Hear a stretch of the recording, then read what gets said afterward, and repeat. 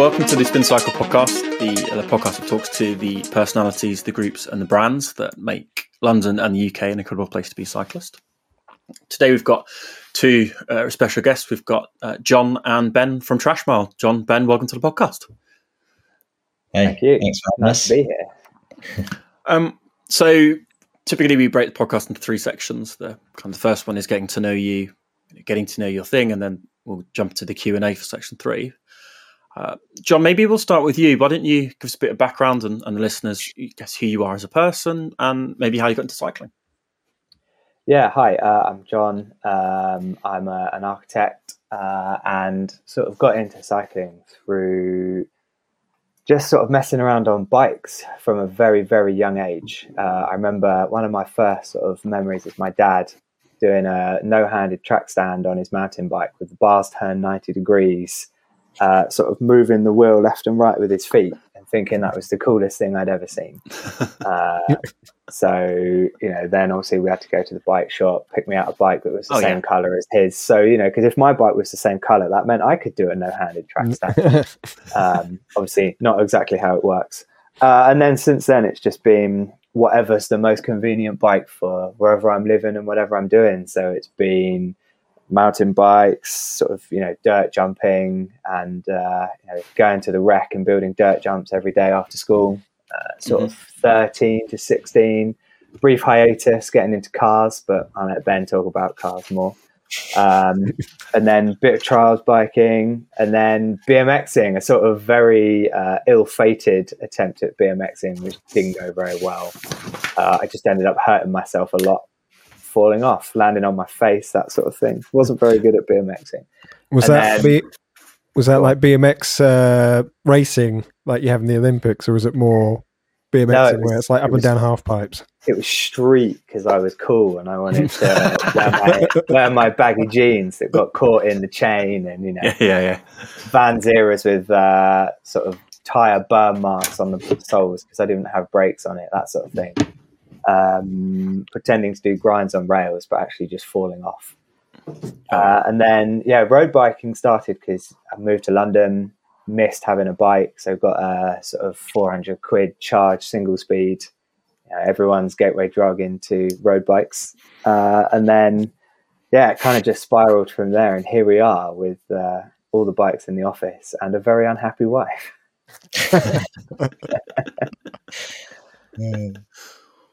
And what about the no-handed track stand? Did you ever live up to expectations on that? I can do a one-handed track stand on a track bike, sitting down, but no-handed track stands, no, can't do it. So I failed on that one. Can your dad still do it?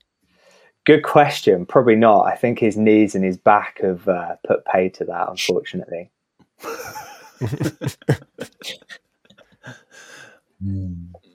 And Ben, how about yourself? My story is very similar to John's. I think a lot of people's it starts that way, like dad or some sort, or like a bigger brother or something.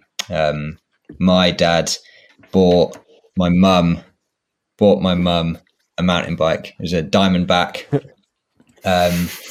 because he wanted to get into cycling but didn't want to buy himself a Diamondback because he knew he'd want something better. So bought my mum a bike. In size 56. Yeah, exactly. Yeah.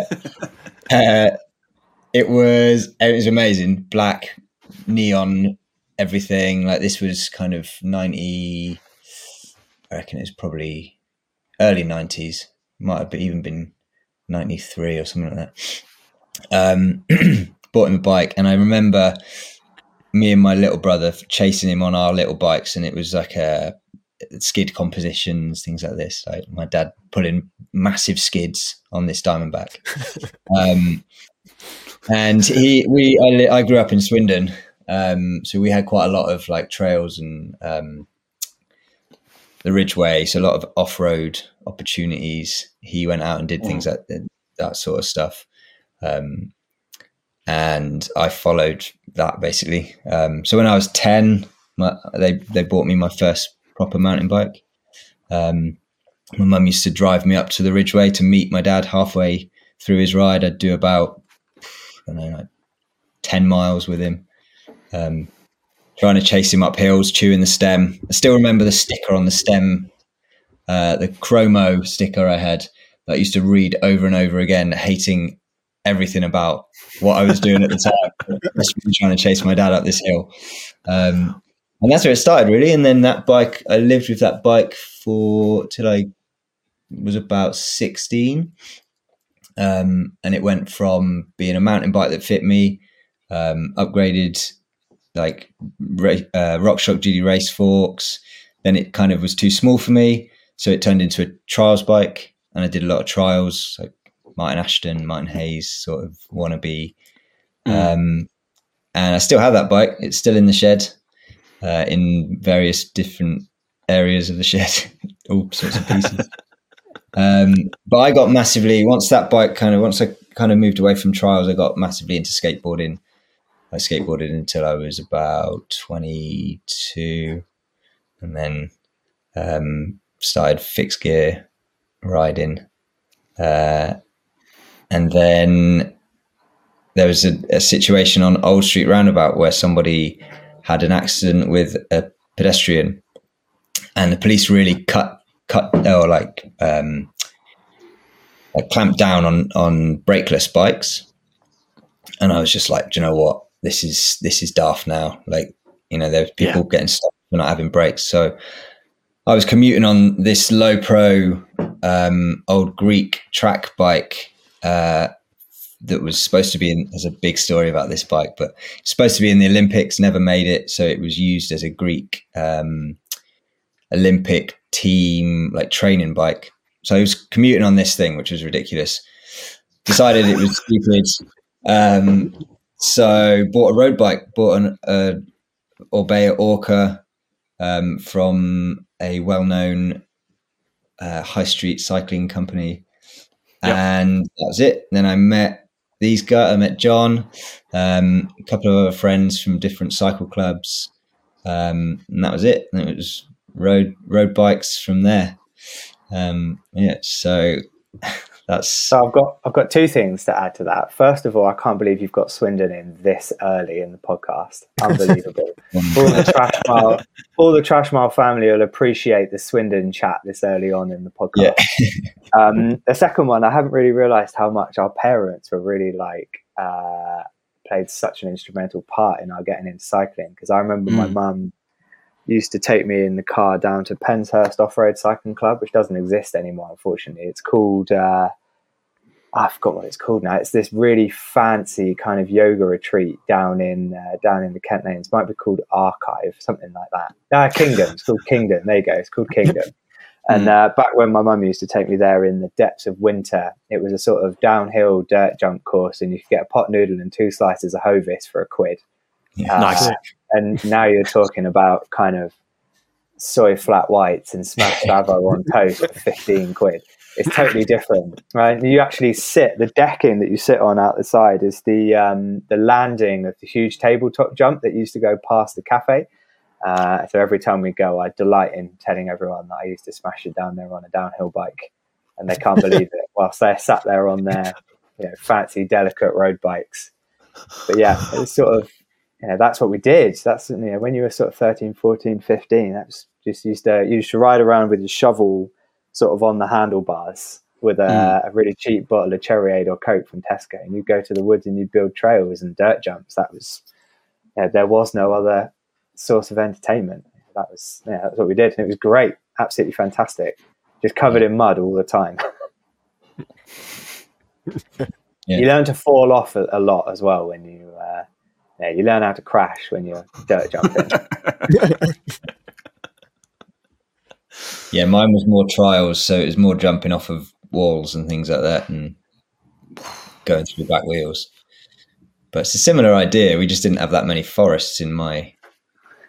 You had to find it was all... I don't know if you've been to Swindon at all. I don't know why you would, but it's very kind of, from what I understand, it's a bit kind of sprawling metropolis, kind of Neo-Tokyo environment, right? So, real underground belly of the trials, mountain biking scene, right? Yeah.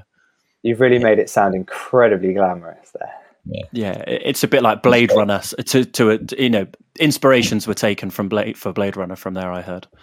Yeah, I also think you might be the second guest from Swindon on the show as well. Oh, no way. Really? Unbelievable. It's spreading. All the legends come from Swindon, but none of them stay there. Let's all just spread the great word of Swindon. Yeah. Far and wide.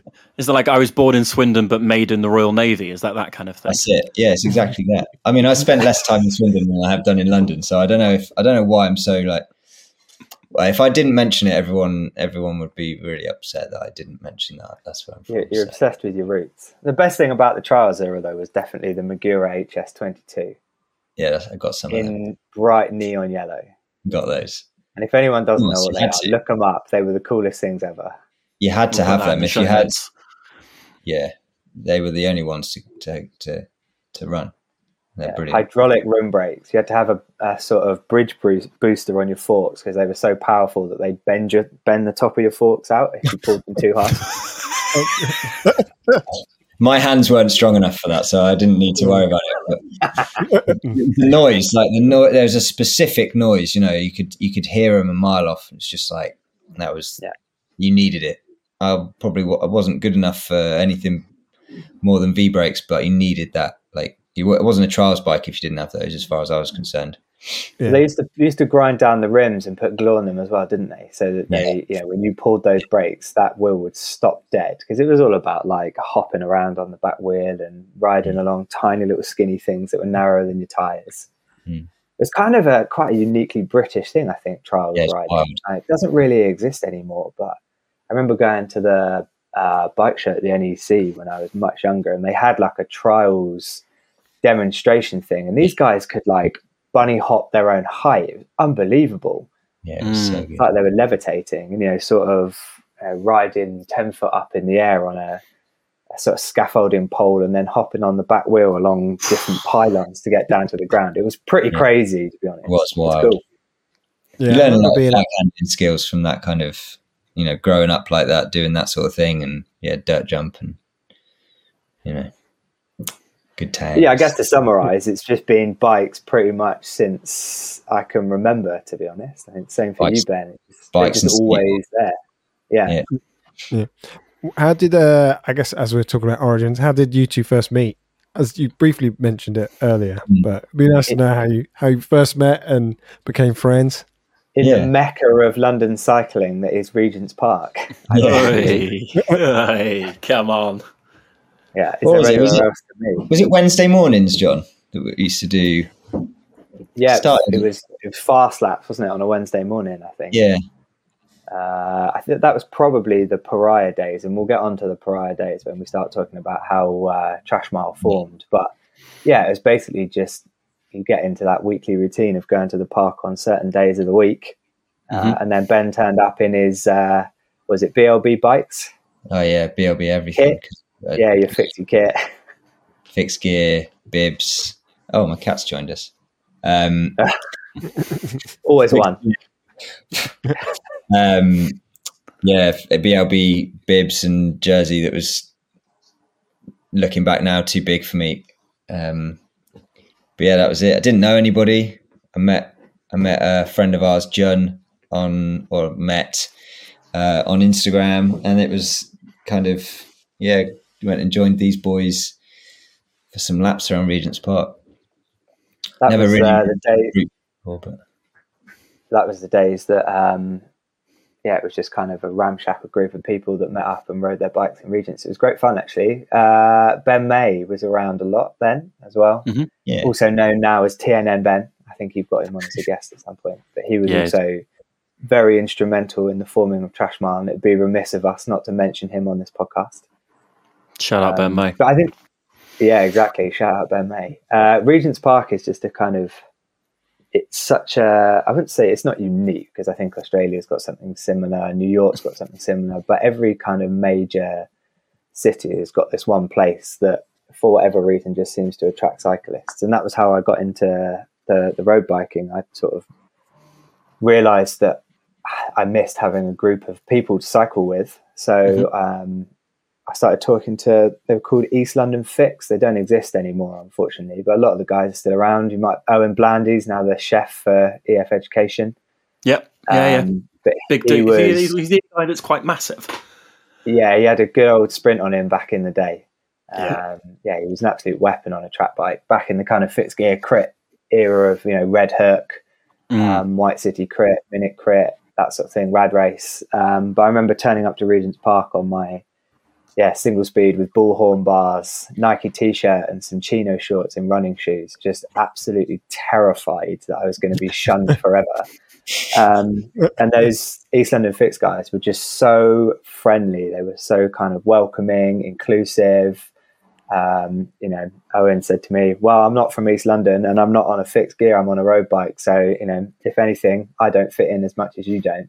So that's nice. Let's all just ride bikes together. And it was such a kind of, I think if they'd have been rude to me, then that probably would have put me off. But the fact that they were so welcoming, it was just kind of like, took me under their wing, brought me into the fold. And then the addiction to cycling starts and you very quickly fall off the wagon and spend all your money on bike parts. Well, maybe with that point, we head to a break for section 2 and learn how you start a trash.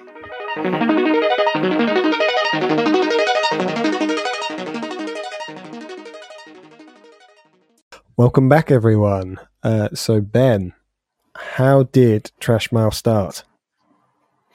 So we said before, John and I met in Regent's Park on a Wednesday, fast laps on a Wednesday morning. We were, or John and various others, including, again, Ben May, were riding for Pariah Race Team. I believe that's right, isn't it, John? That's the one. Yeah. And I started riding with these guys. We had quite a lot, or have quite a lot in common. I think mine and John's especially background is very aligned, and kind of got to a point where, so a bit on me as well. I've a lot of my history is all kind of creating or starting to create brands and kind of community bits for the thing I'm into at the time. So when I was a kid, I had like a kind of skate brand where I used to make stickers and I used to do videos and things like this. Nice. With a couple of mates. And it was just like a bit of a dream of like, we wanted to basically do the things that people we were looking up to were doing. So yes, started doing stickers and skateboards and things like this. Then I got really into cars and I started a modified car club, which was really cool. But again, it was all about community. So we'd do events and meets and we did merch and things like this. So it's kind of been something that I've always been really keen on like building communities and brands and various things like that. So when I met John and the others, I was aware that there wasn't really that many small cycle clubs in London. You had your classic like area cycle clubs, so Islington and Hackney and Dynamo. Dynamo. But it wasn't like, for me, it didn't feel that inviting being a newcomer to the scene. It was like you kind of had to buy kit and blah blah blah, and it wasn't that. I didn't feel like it was that approachable. So I started riding with these guys, and it's just like I basically just I'm always trying to come up with names for brands and things, and Trash Mile Cycle Club was one of these names. We used to do a lot of like just riding. There wasn't really at that point any training. We didn't really have structured training plans or anything like that. So these were kind of like, it was Trash Mile came from rides that didn't mean anything. You went out, you did rides and you clocked up miles and you it was all for fun. So it was, I started hashtagging Trash Mile on Strava posts and things like this. Then there was an Instagram that came from that, Trash Mile Cycle Club, which was a bit of a weird, like, sort of meme account trying to find its way. Yeah. And what kind of memes? How deep? They weren't even like memes, really. They were just kind of, I just did a bunch of drawings and I'd put captions to them. And then if we saw some mad bike on the street, I'd take a photo of it and post it. And it was just like a hobby thing. It wasn't anything tied to my name, sort of thing. So I think it sort of it tallied as well, didn't it, with a sort of, so Pariah were based up north, and they started Pariah North racing team as well, and just that kind of geographical separation. There was less time for the sort of Pariah London team, so we were sort of thinking, we could do this. We could just do something like this. Why not? Let's just design our own kit. And sort of go from there. I think it helped that Ben May had ties with Rafa. That's how we got into their custom program. Yeah. Sort of quite early on in them starting that, and it all just aligned quite neatly, didn't it, Ben, with this idea of kind of Trash Mile becoming something sort of in its gestation period, and then us sort of moving away from Pariah at the same time, and just realizing that there was enough of us as a group of mates that we could just do it ourselves, which was a cool realization. Yeah, we were all kind of aligned. It was like we all wanted something that we could kind of throw everything into, and it was something we could call ours, kind of thing. So we started looking at designs that we were going to do with Rafa. Got some templates. It was all very exciting. And John and I had quite a strong vision for how we wanted the kit to look. And so we were just bouncing off each other. And then John just sent over this. We spoke about, we could talk about this for the whole podcast, but we spoke about kind of weather reports and like just mad, like old Japanese racing car liveries and all sorts of stuff. Yeah. And we're both, John and I, are very we old emo kids. So like there was a lot of like metal influence in what we were what we wanted to do, and then we just John just sent over this pink pattern, and it was like, shit, like that's it. Yeah. I did it on a lunch break at work. So yeah, and then we basically rallied all of our mates, and it was like Trash Mile Cycle Club was kind of one thing, and then Trash Mile Race Team just was born out of that, and it was just like, that's it, that's what we're doing. We now race. I was thinking there was probably 6 of us to start with, maybe. Yeah, something like that. Yeah, we're going to ask about that actually. Like, obviously you started as kind of a collective, and NJ and I've talked about this with other people on other podcasts, but it's a bit of cycling, you've always been a bit of a loner. I think people who are cyclists are, because it's this individual pursuit, right? And rightly or wrongly, you do it on your own, and then maybe you know, within your orbit comes somebody else and you see them, and then you become friends, and then you go, hey, like, shit, like, let's just do our own thing, and then it progresses, right? It's iterative. But how did it go from being a group of friends riding, and you've got quite a distinctive kit, so and it's a great kit as well, by the way. How did it then kind of develop into a race team? I know you've got some sponsors on board. How did you kind of go from being a group of friends to almost having, professionalizing your approach to racing? Yeah, I think a lot of it came from us just sort of taking it more seriously ourselves. So yeah, as you said, it started off as a group of mates sort of racing. There was no turbos, power meters, anything of that back then. No sort of training plans. It was just smashing it around Regent's Park 3 or 4 times a week, and then a long ride at the weekend. But then I think, as is just the way of any kind of sport, the more you do it, the more seriously you take it. The next thing there is to buy to improve your performance. And then it sort of moved away from being just a group of friends and started, people that we didn't necessarily know that well would come in. They'd be a friend of a friend. Oh, this person's really strong, we should get them on the team. And then we ended up, where we are sort of now, where I think there's 30 odd people on the racing team. And yeah, as you say, we've got sponsors and partners, which is really cool. And 24 is looking like our most exciting year yet. We've got some partners on board now who are, we think, equally committed to us as we are to them. Okay. And I think we've got some big things coming in 24, and we're really excited about it as well. And I think now we're sort of coming into our 4th year. We're sort of established enough. It sounds crazy to be saying that, but sort of established enough that people are actually interested in what we're doing.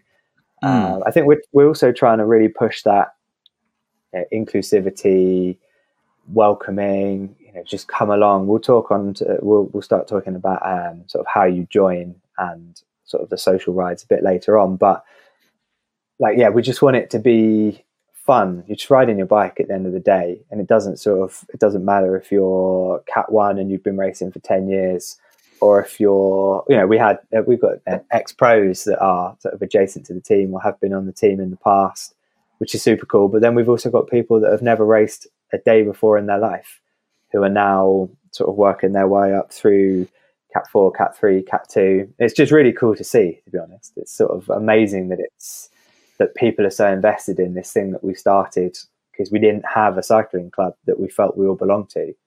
Yeah. And it's that keeping it fun is always it's always there.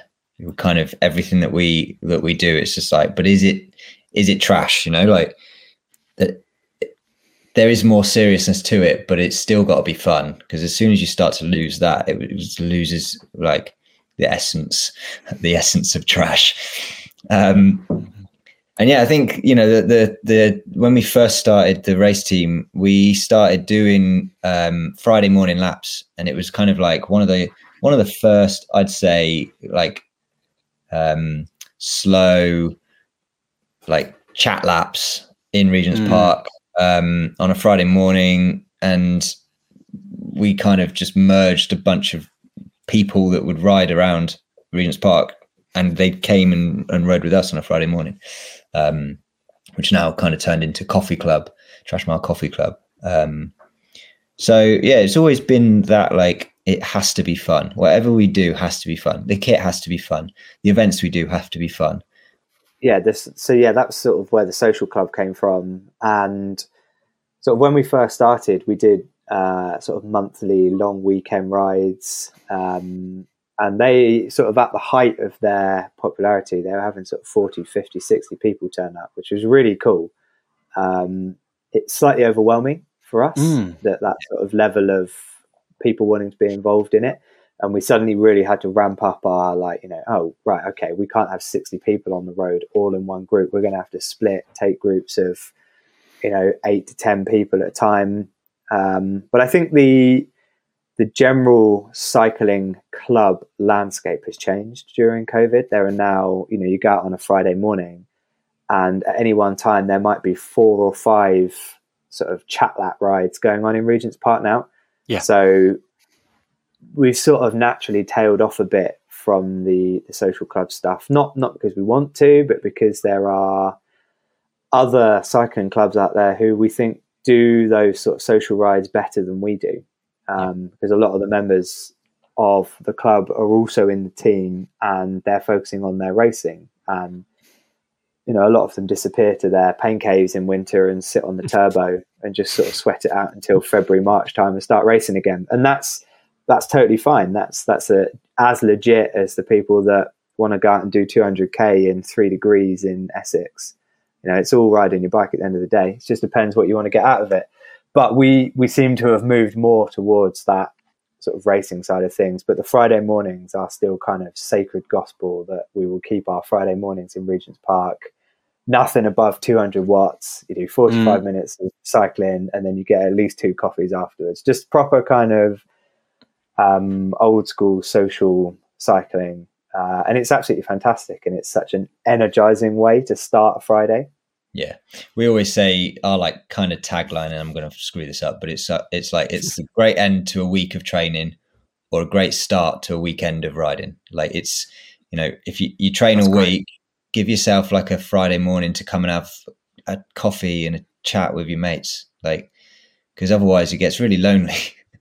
Especially, you know, this time of year, no one's really I mean, some people are going out and doing big rides, but other than that, you don't really get to speak to your mates that much that are cycling, other than on WhatsApp. So it's just one of those things. And like, we've still got people turning up who they wouldn't come to anything else that we do. You know, it's they turn up and they just want to roll around with us on a Friday morning, and that's cool. Yeah, we find quite a few people that come to the Friday morning laps. They're people who have, you know, they've maybe been part of a cycling club in the past, and they've just moved to London and they're looking for someone to ride with. Or, you know, they used to race and they used to be really into it, and they've kind of, you know, for whatever reason, they've sort of dropped off a bit from that intensity, but they still want to ride with people who, you know, it's sort of like a stepping stone to getting back into riding quickly. Yeah. We also have people that just want to ride their bike, and like, they're not interested in racing at all. They're not interested in going fast. They just want to turn up, you know, ride with some people on a Friday morning and go for a coffee. It's absolutely fantastic. It's one of my sort of favorite bits of the week, I'd say. Friday I mean, speaking of which, right? So it sounds like the social club element. It's Friday mornings at Regents, but what about the sort of racing side? Is there a preferred level people have to be on, and how would someone, say for example, I want to start racing for Trash, how would I go about that? So we have quite what we like to think of as quite a sort of democratic process to get into the team. There's a fundamental reality to the size of the team. There's a kind of peak number of people. You know, we're only a small group of people that have never done this before. It's not our job. You know, we've all got full-time jobs on the side. So it's worth acknowledging that there is a reality to how many people we can manage on the team. It's a lot of admin. Which is great, and we do it because we love it, but it's a lot of admin, and I think, you know, a lot of people don't see that. But it is constant. You know, every minute of every day there's WhatsApp group chats about where are we getting these helmets from, have you done the updated kit design, are we affiliated with BC again for this year. You know, there's a lot of stuff. So we had to put a process in place once we became sort of big enough that was becoming an issue. So, you know, generally it's the level that you join at is sort of irrelevant. We like to have a spread of people across different abilities. It's more about the attitude that one brings. You know, it's, if you want to join the race team, it's because you want to race your bike. So we have a kind of minimum race quota, and we encourage people to actively train, race, get involved in team group rides, and generally the intention is sort of turn up, do a couple of rides with us, or if it's in the middle of the season, come and do some races that we're also at, and come and chat to us before and after. And then we have someone who vouches for someone joining, and then we have a seconder, and those people, you know, generally what we'll do is we'll go for a lap session with that person, talk to them about what the team is, what our ethos is, what we want to see from someone joining the team, their sort of commitment back to Trash. And yeah, that's sort of where we go from there, really. Yeah, and you kind of, it's one of those things where, like, you know, if you don't want to race for Trash is the wrong team.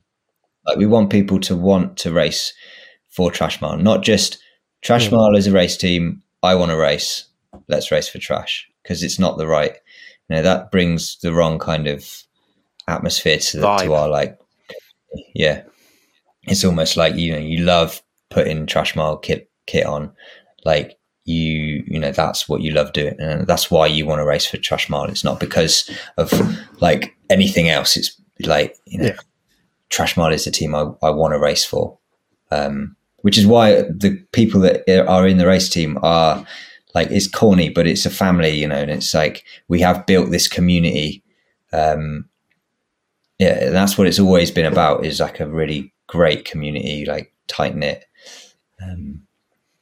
Yeah, like turning up to a race day with like 4 or 5 teammates, especially on days when there are like men's and women's races all on on the same day, which actually, we won't get into this in this podcast, but it doesn't happen enough. But on those rare days where you've got like a women's race, then you've got a 3-4 or a 2-3, and then sort of a E1-2. You can get pretty much everyone from the whole team to one of those races if you organise it far enough in advance, and that is like, it's such a cool, all piling onto the train with your bikes, and like everyone supporting each other. It's such a great atmosphere, and I think we're in a really good place. We've got some really cool people on the team. I mean, everyone on the team is great, and it's just fantastic, really. That's good to hear. Yeah. Sounds like Cam needs to find someone to vouch for him. Yeah. Mate, I dragged Harriet Kefford around. Shout out Harriet Kefford. I dragged her around the Isle of Wight. She dropped all of us. She dropped all of us. Yeah. We got to the Isle of Wight and she started doing 300 watts, and I was just on the back like, it's going to be a long day, and I can't do this. I can't do this. I'm going to. Yeah, there was no team discussion of how we were gonna ride, and it was just like, I think Harriet had just come off like multiple crits, so it was just like, it was a hard day for all of us. Yeah, I've had a couple of sort of huge group rides that Harriet's come along as well, and there's always supposed to be sort of more than one woman on the group ride, but it always ends up just being Harriet and like 29 other guys on bikes, and she's just always dishing out the pain. So shout out Harriet Kefford. Yeah. As you've just mentioned that the club's growing, with that, you'll have, I guess, more riders within the club. How do you implement safeguarding, Ben? So we started a committee for the race team last year or the year before, which kind of handle all of the admin, many of the admins that we spoke about. In that committee, we've got, so we take any grievances to the committee members, and in that we've got a welfare officer, and Great. We kind of, it doesn't happen very often when there's problems. Like I said, we're all very close, so we can usually, we figure it out amongst ourselves, but we do have a welfare officer who will kind of break it up if it comes to it. But yeah, I mean, luckily we've not really got to that. We've not had to really, other than no. But I think it's important to know, right? Yeah, like you said, mate. And I think it's like they have it. Whereas what pro team is they have at NJ? Is it Ineos? They've got a no dickheads policy. Yeah. I thought you were going to say something about DSM then. Oh no! I don't want to commit slander on this podcast because this bit will go out.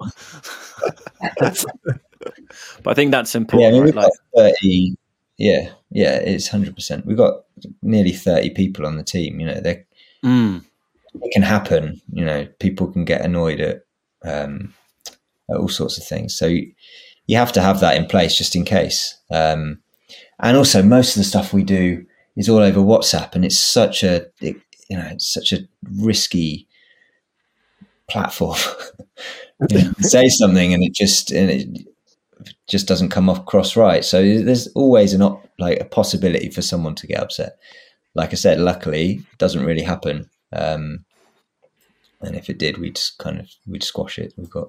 I think the committee was a really important thing to start, and any kind of minor disagreements or grievances that people have had, we've always been able to deal with them sort of amicably and as a group of adults, which is sort of, at the end of the day, it's supposed to be fun. This isn't a second full-time job. It's supposed to be hanging out with your mates and riding your bikes. So we've never had a situation that we haven't been able to manage internally, and generally it's misunderstandings or miscommunications, and actually you just meet someone in real life and say, look, let's talk about this. It's all about that communication. Same with any kind of grievance or falling out, and it happens because especially when you're kind of you've got a lot of passionate people all in one race team. There's emotions run high on race days. It's just one of these things that happens, and it's a reality of running any kind of social thing. You're going to have fallings out every now and then, but we feel like we've got quite a good process. And I guess, from a safeguarding point of view, we unfortunately can't accept anyone under the age of 18 at the moment, because it comes with all kinds of BC stipulations about safeguarding training, and you have to have specific insurances, and we're just not operating in that world at the moment, unfortunately. So although we'd love to develop young riders, because the kids out there these days are absolutely nailed on a bike. The amount of times I've been dropped in crits by a junior on junior gears, or lapped at a cross race by a 14-year-old on a bike that's older than them. Yeah. But unfortunately, the reality of it is we can't at the moment. So it's all adults only, and as such, we manage to deal with it as adults. So maybe speaking of which, future. I know you talked about some big things for 2024, and I don't want to scoop anybody's news, but could you give us some high level, maybe what's in the pipeline? So we've done the last couple of years. We've done a race called SummerSlam. That's a crit race. Last 2 years has been at Lee Valley. We aim to build on that every year. I think, as obviously we want it to be better for everybody every year. It's been massively targeted at bringing communities together. And by that, I mean kind of the race community and the non-race community. There's never an opportunity, there's very few opportunities for everybody to get together. Now, even the non-cycling community as well, because Lee Valley's got good footfall. The amount of people that turn up to SummerSlam and go, "Oh, what's happening here? What's going on here?" Who aren't cyclists and don't understand it at all, but stay and watch. At least one race, maybe two, stay for the whole day. It's pretty cool. Yeah, so our SummerSlam is a day event. It's kind of from 12 o'clock till 5, really. And it's been, the first year was unreal, exceeded all our expectations to a point where we kind of didn't know really what to do with that. The difficult second album. So bigger and better for SummerSlam 24 is the first thing I'm really excited about. Obviously, lessons learned from every SummerSlam that's come previously. I think, Ben, just before you move on quickly, and I can't remember exactly what the stat is, but it's something like the first SummerSlam, we had the biggest non-professional sort of women's lineup of any race in the UK. That's amazing. I think that's true to say. Someone might correct me on that. We'll go with it. Yeah. I think we had I think it was 50 women signed up to that race. Incredible. It was, we just haven't seen that in a crit. I mean, especially for women cycling, especially for women cycling, when it's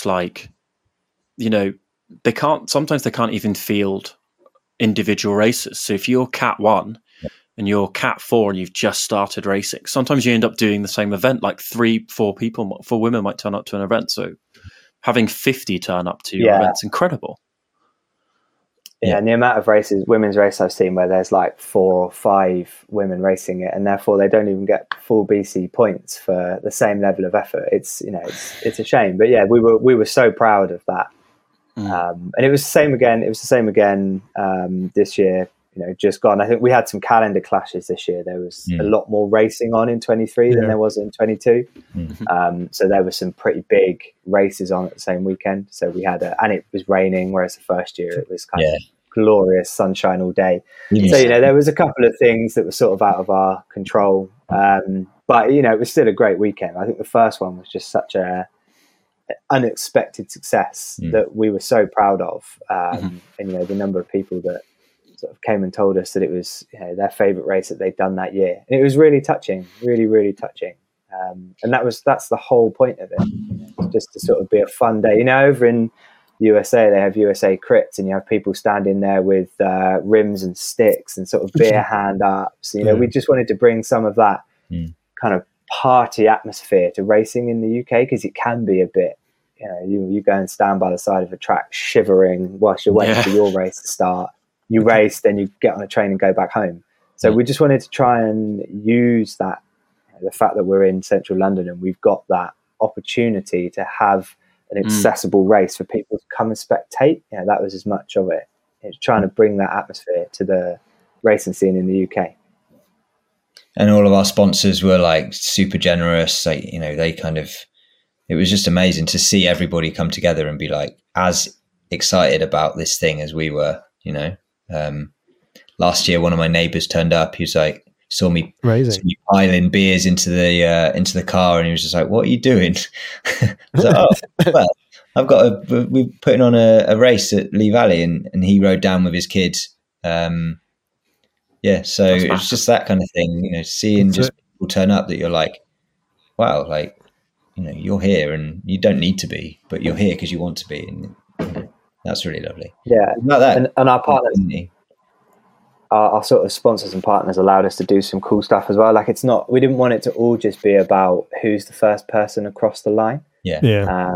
So we had like kind of most trashy bike award and kind of, I remember the first year there was this really young guy that did both of the men's races and just like absolutely threw himself into it, bike with mismatched wheels, baggy kit. And he just went out there and full send in both of these races. So we gave him a little package. It was just like a sort of, best attitude award. I love that. Giving prizes to anyone that crashes, just to kind of like soften, not to encourage them. Yeah. Did include some first aid kits from Pop. Which were quite good. But just like trying to encourage people to turn up and have fun, really. And it's not all about who's got the highest FTP or the most aero bike, or who can afford to have a coach that makes them faster than everyone else. We just wanted to try and make it like just a super fun day for everyone involved. Yeah, that sounds amazing. Before we end this section, there's one question we have to ask you. When we were setting up this podcast, Ben sent us a picture of the two of you. Thoughts? Which we'll put on screen for any video viewers. Do you guys want to explain the picture to the audio listeners? And so we had how it came. We had an end of season or end of my season event a few weekends ago, which was a double hill climb event in Kent, and we rode there. So it's we're both, John and I are in East London, so it's a long ride out to Kent anyway. We've got big heavy backpacks on because we didn't really know what we were doing. Quite happy to say. And so first one, we both sent it. I think we burnt all our matches in that first hill climb. Honestly, the most incredible atmosphere I think I've ever experienced in a race. What was the hill? It was York's Hill and White Lane. Yeah, I know White Lane. And it was like a 65k ride out there. Yeah, 2.5 with a backpack on.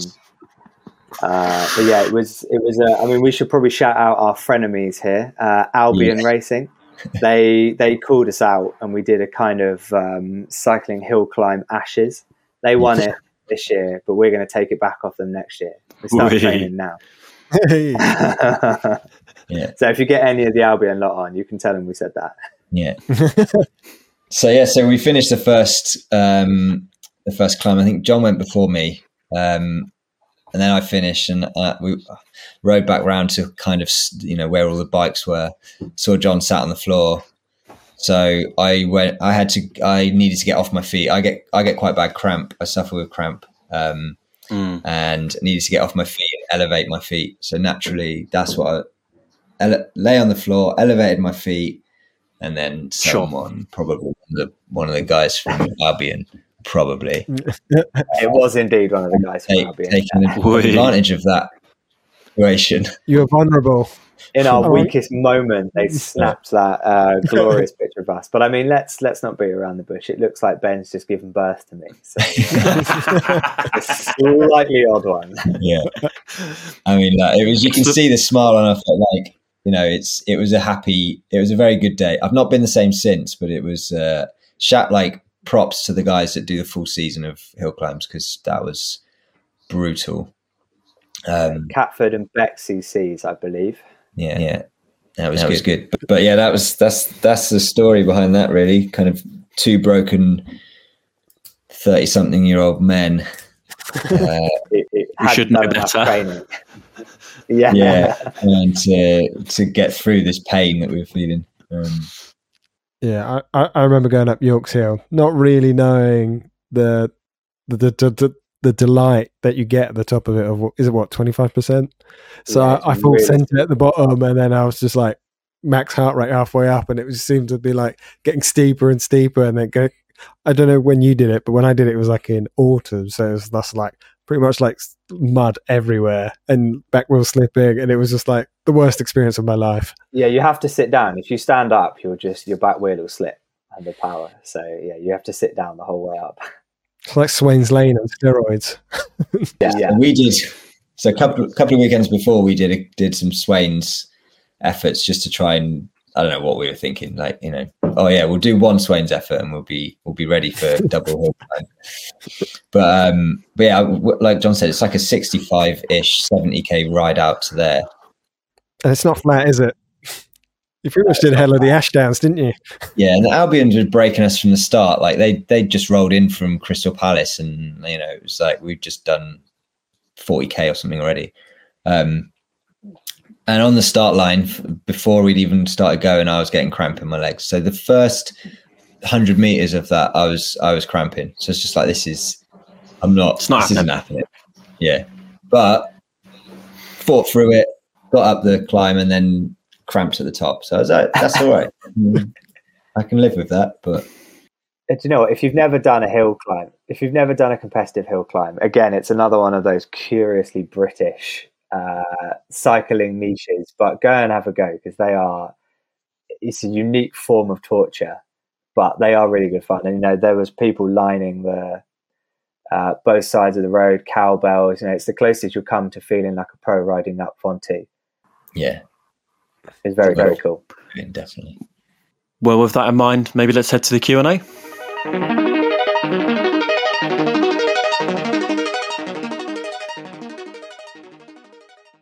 Welcome back, everyone. We are into the quick Q&A, but sometimes it ain't that quick. So first up, lads, what is more pro, Richmond or Regents? I think I know what the answer is, but Regents. Put us out of our misery. Definitely Regents. Yeah, I was thinking about this today, actually. Regents is like London Pro. There's nothing that beats Regents. However, if you're really thinking about it, Richmond realistically is better. I mean, it's got a little bit more going for it in Richmond, but Regents is like where everything was born. And I'm going to ask a quick question. Have you two ever worn a skin suit to Regents for hot laps?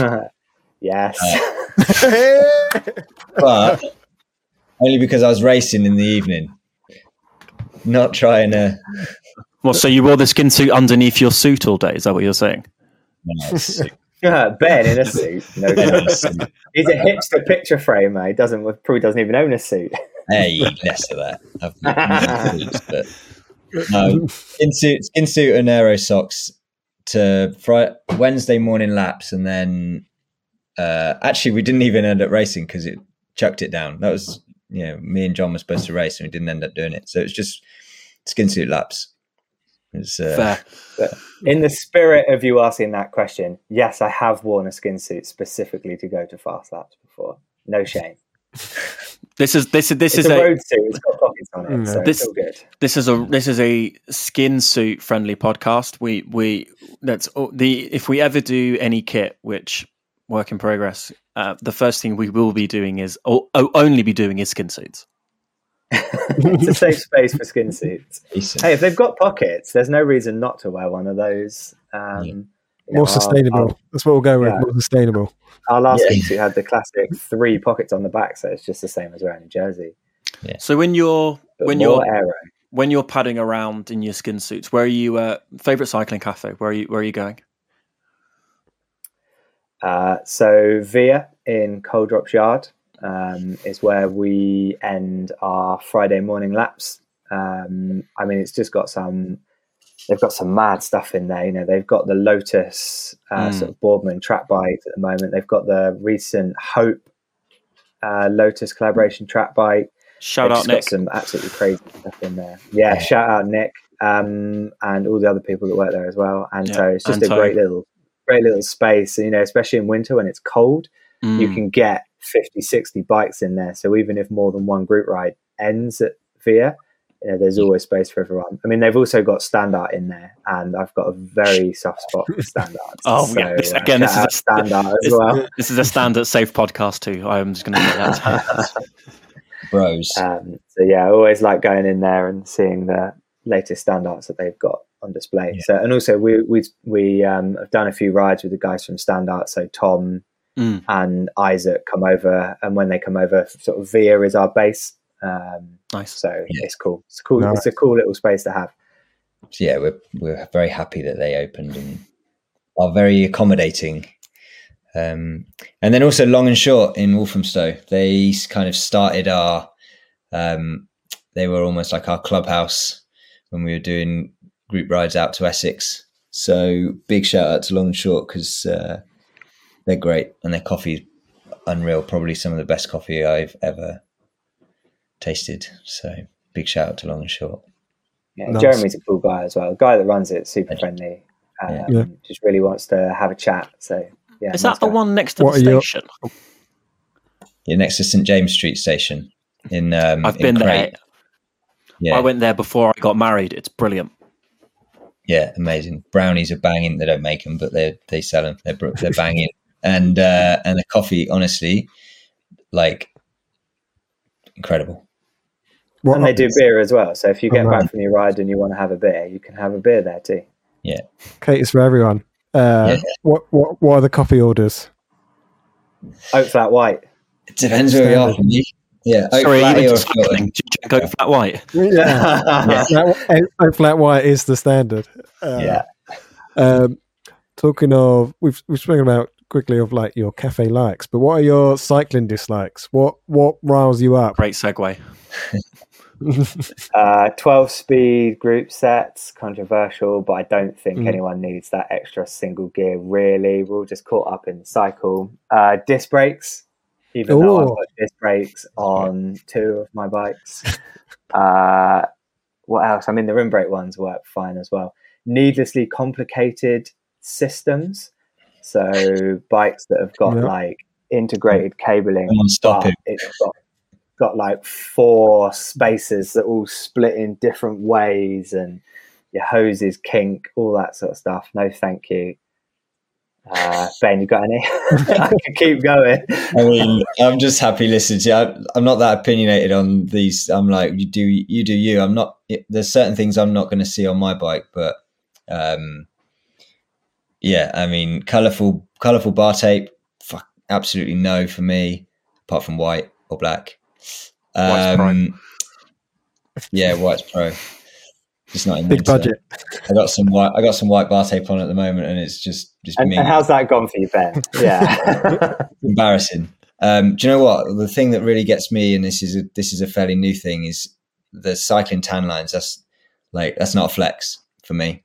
I've lockdown killed. Like, honestly, this is for me. I'm like, I'm not trying to keep these tan lines alive. I'm trying to get rid.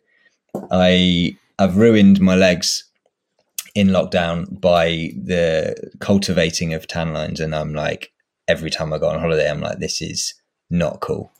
So things like that, cultivating tan lines, absolutely no for me.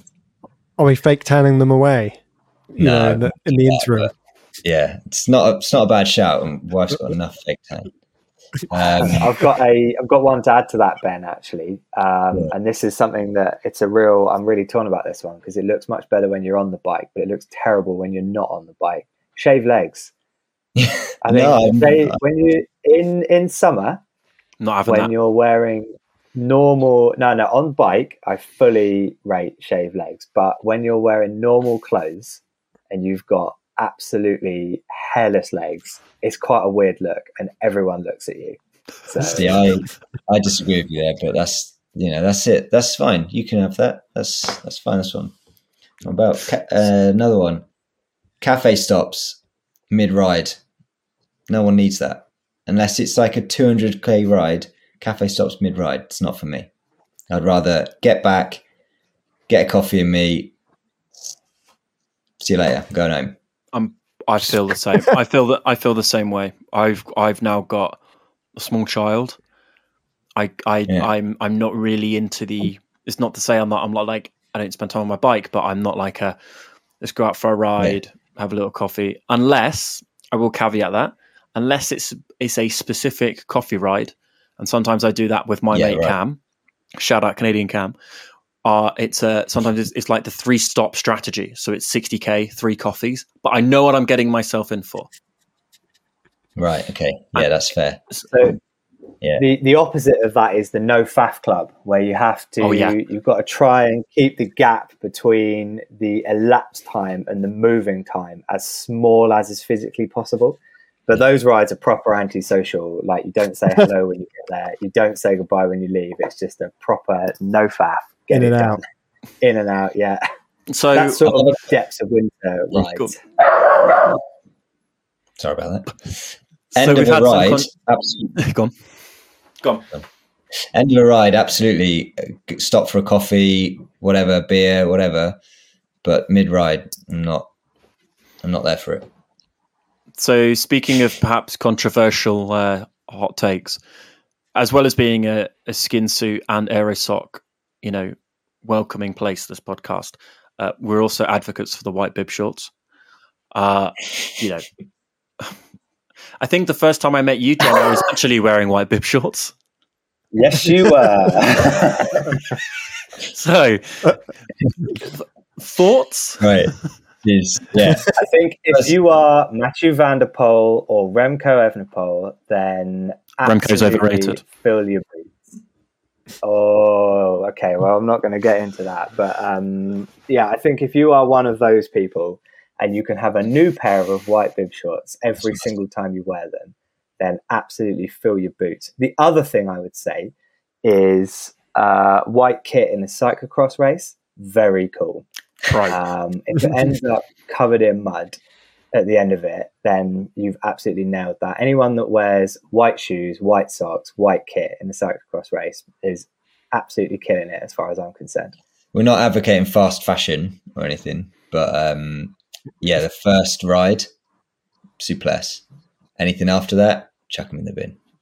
Not having it. Or use them on the turbo. It depends where they're from as well. It depends if they're like team kit or, I don't know, you're a champ, banging, like absolutely love it. If they're from, I don't know, you bought them in some sale on an AliExpress. Online. Yeah. Can you buy yourself Alibaba Cam? That's fine. Fake news. Yeah, don't mind some AliExpress, but yeah, I'm not sure about. So here we go. Why don't we say this? I think you have to earn your white bibs. It's like the rainbow stripes. Smart. You don't get them unless you've earned them. How would you earn them for Regents? How would you earn wearing white bibs? KOM. Only the person with the the QOM is allowed to wear white bibs. We've gone from white bibs now onto kits. From the London scene, is there any kits that I guess stand out that, apart from your own, you think look quite nice? And then from a historical point of view, is there any kits through cycling that I guess inspire you, which you could still rep today? I mean, let's be honest, we're basically a rip-off of EF. So I think a challenge not to mention those guys. Although we do think there might have been a sort of genuine reverse influence on one of their sort of later kits, because we had that tie with Owen Blandy. We do know that there is actually a Trashmile sticker under the hand dryer in the toilets of the EF headquarters, so not blaming they anyone. know who we are. So some sort of guerrilla influence there. Naturally. There's a team. Sorry. There's a team called BTC who, unfortunately, I don't think they even really exist anymore. But their kit was super beautiful.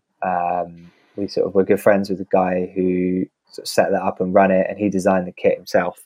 And it was all based on sort of an old Chinese form of painting, and just the story behind it. And I remember seeing the kind of pitch deck that he put together and the sort of thought process that went behind it. It was so meticulous. So I really rated that kit. Ben, I don't know if you've got any others you want to shout out. We didn't really take, from my point of view, it wasn't really taking a lot of influence from cycling kits. It's like, we obviously EF, we loved everything the EF were doing. So it was naturally, we kind of took like hints of that. But it was all from where John and I have come from, like band t-shirts and like car decals and livery and so it was almost like we kind of pulled influences from all over the place, but tried to stay away from the cycling kit. To be honest, one of the reasons that we started Trashmile is because we couldn't find anybody that we liked their kit. So it was like, who do we race for? Well, there's not that much decent kit out there, so let's do it ourselves. Like, that was really kind of one of the reasons we started Trashmile. But yeah, like now you see all sorts of awesome kit, like our good friends at Standard, their kit, like awesome, super simple. Yeah. Love everything that they do. So we, there's might be something coming out from Trashmile very soon. And there's your scoop. Yeah. From those, those people who are influencing, I feel, the cycling industry and kind of 100%. Especially the communities. And I think it was like trying to bring some of that, like, I've recently been rewatching old BMX edits on YouTube, and it's like getting me as pumped about going riding as rewatching a stage of the Tour de France. It's all riding bikes, and it's a totally different way of doing it, but the bike handling and the sort of flow that they bring to riding a bike, and just that kind of bringing some of those outside influences in, like 90s British touring cars and Thrasher magazine, and like Ben said, band t-shirts, death metal logos, just kind of really tattoo culture, just bringing everything into that kind of. People also said that the jersey looked like Lady Gaga's meat dress. Wasn't an influence, but I'll take it. We'll take that one as well. So, influenced by Lady Gaga and her bacon dress. That's going on the socials. Also, just a big shout out to the Intermarché Wanty Circus kit as well. I think all cycling kits should have more fluoro yellow on it. Do you know, I saw there's a great tweet that they put out, and they said that our team kit has more sponsors on it than Liz Truss spent in office. Nice. I mean, fantastic. But all those Euro kits are fantastic. The sort of pro Conti teams where just to survive, they've got all those logos on their kit. And it's such a kind of, cycling is a hard sport. It is hard grind. Yeah. So every one of those sponsors is hard won. So displaying them on the jersey almost is like a kind of, Bardiani's kit, and just those, what's the other one? The purple one. It's like Aubergine. Is it Corotec? Yeah. I love all of those kits. They're so much more adventurous than the Pro Team kits, which are just all blue. Actually, quite rate the Lidl Trek kit recently, because at least they did something different. Yeah. And like Uno X, a slightly controversial one, I know, but I think it's pretty cool. Yeah, taking it back. Also looking at all of the old classic kits that we used to watch, like, in Armstrong's days, like they were all just so interesting. Like and it's just such a shame that isn't around as much anymore. Yeah. You know? I've got a Yeah, credit. let's all just. I've got a Credit Agricole jersey back there, and Yeah, go. I think I said it on our intro podcast, but I got my mum to make me a Credit Agricole T-shirt, right? And I thought it was great. Very cool. And then no, it's not cool, because when I then started working in the city, I realized that I was displaying the logo of France's fourth biggest commercial bank. But isn't that sort of like one of the best things about cycling? It's like you go to sort of continental Europe and all of these logos that you only really know of because you hear the commentators talking about them. It's just a normal shop out there, or a supermarket, or a bank, or something like that. Yeah, we only hear it in cycling. Yeah, we just fit some new flooring in the shop, and it's Quick Step. So it's Quick Step plastered all over the shop, and it's just like, oh shit, yeah, that's not just a race spot, a team sponsor, that. Yeah, and that means nothing to anyone that's not a cyclist, and they just cannot understand why anyone would be excited about that. Taking photos of it. Yeah, it's a flooring brand. What, Bora Hansgrohe? Yeah, they make showers. You just can't get excited about it at all. So this is a mainly, NJ and I are a big fan of the classics, I'd say, and we always ask this, and we kind of said it to a lot of people over WhatsApp, and we said it to you guys about Pints and Pavé, our event to close off the podcast on the last weekend of March, the Tour of Flanders weekend. So we'll ask this: what are you guys? Are you cobbles, mountains, maybe riding and viewing? What's your view there? It's such a difficult one, that, isn't it? Because they're both so exciting in their own way. I think if it's, if you're kind of deep in the pain cave on the turbo and you're watching the last hour of a tour stage, then there is nothing better than a real sort of close finish up a mountain stage to sort of keep up that momentum. But also at the same time, I mean, Paris-Roubaix is just absolutely insane, isn't it? Yeah, for me, like riding mountains, easy, no question about it. Watching people on cobbles is another, like, it doesn't compete. I love watching the mountain stages. I think they're great, and you can really see how powerful people are. But watching people smash over cobbles is just like, it's bonkers. I don't want to do that. I love watching people do it. I don't want to do it. It looks inherently wrong, doesn't it, to be riding a road bike on the sort of stuff that they're riding them over. But fair play to them. I mean, when Christopher Port's wheel exploded a couple of years back and he managed to hold it upright, unbelievable. Incredible. There's so much pain in their faces when they're on the cobbles, and I don't feel like there's quite as much pain on the mountains, so. Oh, I'm not sure. I might disagree with you, but I take your point. If you really look at it, like, there's not the same amount of pain on someone on a mountain stage, at least not the people who are on TV, because they're that's what they're good at. Whereas everybody's on the cobbles, and it's like no one's enjoying that. That's true. I also think there's something quite exciting about the classics, because the tour is its own thing, and team tactics comes into it, and there is a bit of kind of, the team with the biggest budget wins, or you get into these super teams, whereas the classics is just a kind of